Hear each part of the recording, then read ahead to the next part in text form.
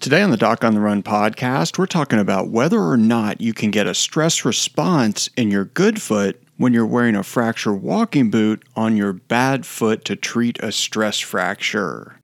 So the big question is this: how are runners like us, who don't like hearing doctors say, just stop running, who know that we simply have to stay active, how do we heal in a way that lets us stay strong, maintain our running fitness, and keep preparing for the next race, and still heal without making the injury worse? Well, that is the question, and this podcast will give you the answers. My name is Dr. Christopher Segler, and welcome to the Doc on the Run podcast. Today's episode comes from a live group coaching call where recovering runners get to ask me anything they want. So let's listen in. My good foot during my last stress fracture, the one that was not in the walking boot, I believe actually acquired some sort of stress response. Well, it's going to. Yeah. So think about this. Like this is really, we've all been through this. Think about what happens when you're doing a marathon and your shoelaces are too loose, or you have shoes that are too new, or you run through, like where some kids spraying a garden hose to try to cool everybody off, and you run through it, it's wave at the kid, run through the hose, you get cooled off, and your feet get wet. And then you get a blister, and you notice 20 miles into your marathon that your foot hurts, and you have a blister. So what do? You spend more time on the other foot.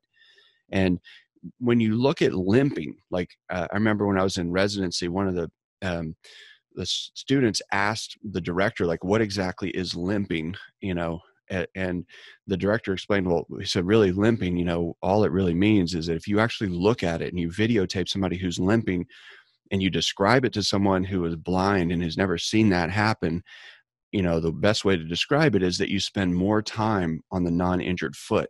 So you actually do. If you actually measure the amount of time when you're walking, when you limp, you put your foot down and you quickly pick it back up. And so you actually spend more time on the other foot, which transfers more stress to the other foot.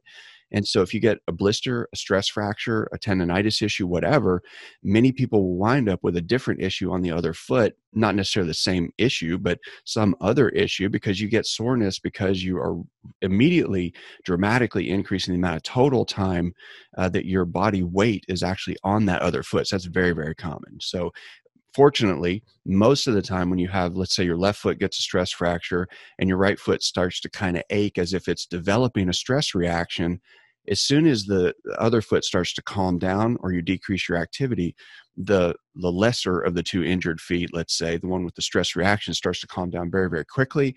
And, I wouldn't actually treat that per se. I wouldn't put you in another fracture walking boot or something on your kind of, angry foot that's not really injured, but that's pretty common.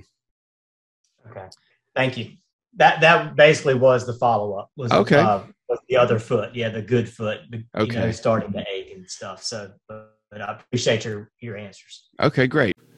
This was a really great question, and it's a great example of how we as runners can fully recover from a running injury and then still have concerns even a year after fully recovering and getting back to running. Now, 3 days a week, I offer group coaching calls where recovering runners can ask me anything they want. So, whether you're enrolled in the metatarsal stress fracture course, runner's heel pain course, or the plantar plate course for runners, you may get a chance to get your specific questions answered during these live group coaching sessions. If you're interested in having your question answered, just go to docontherun.com/group coaching and you can sign up there. See you in the next session.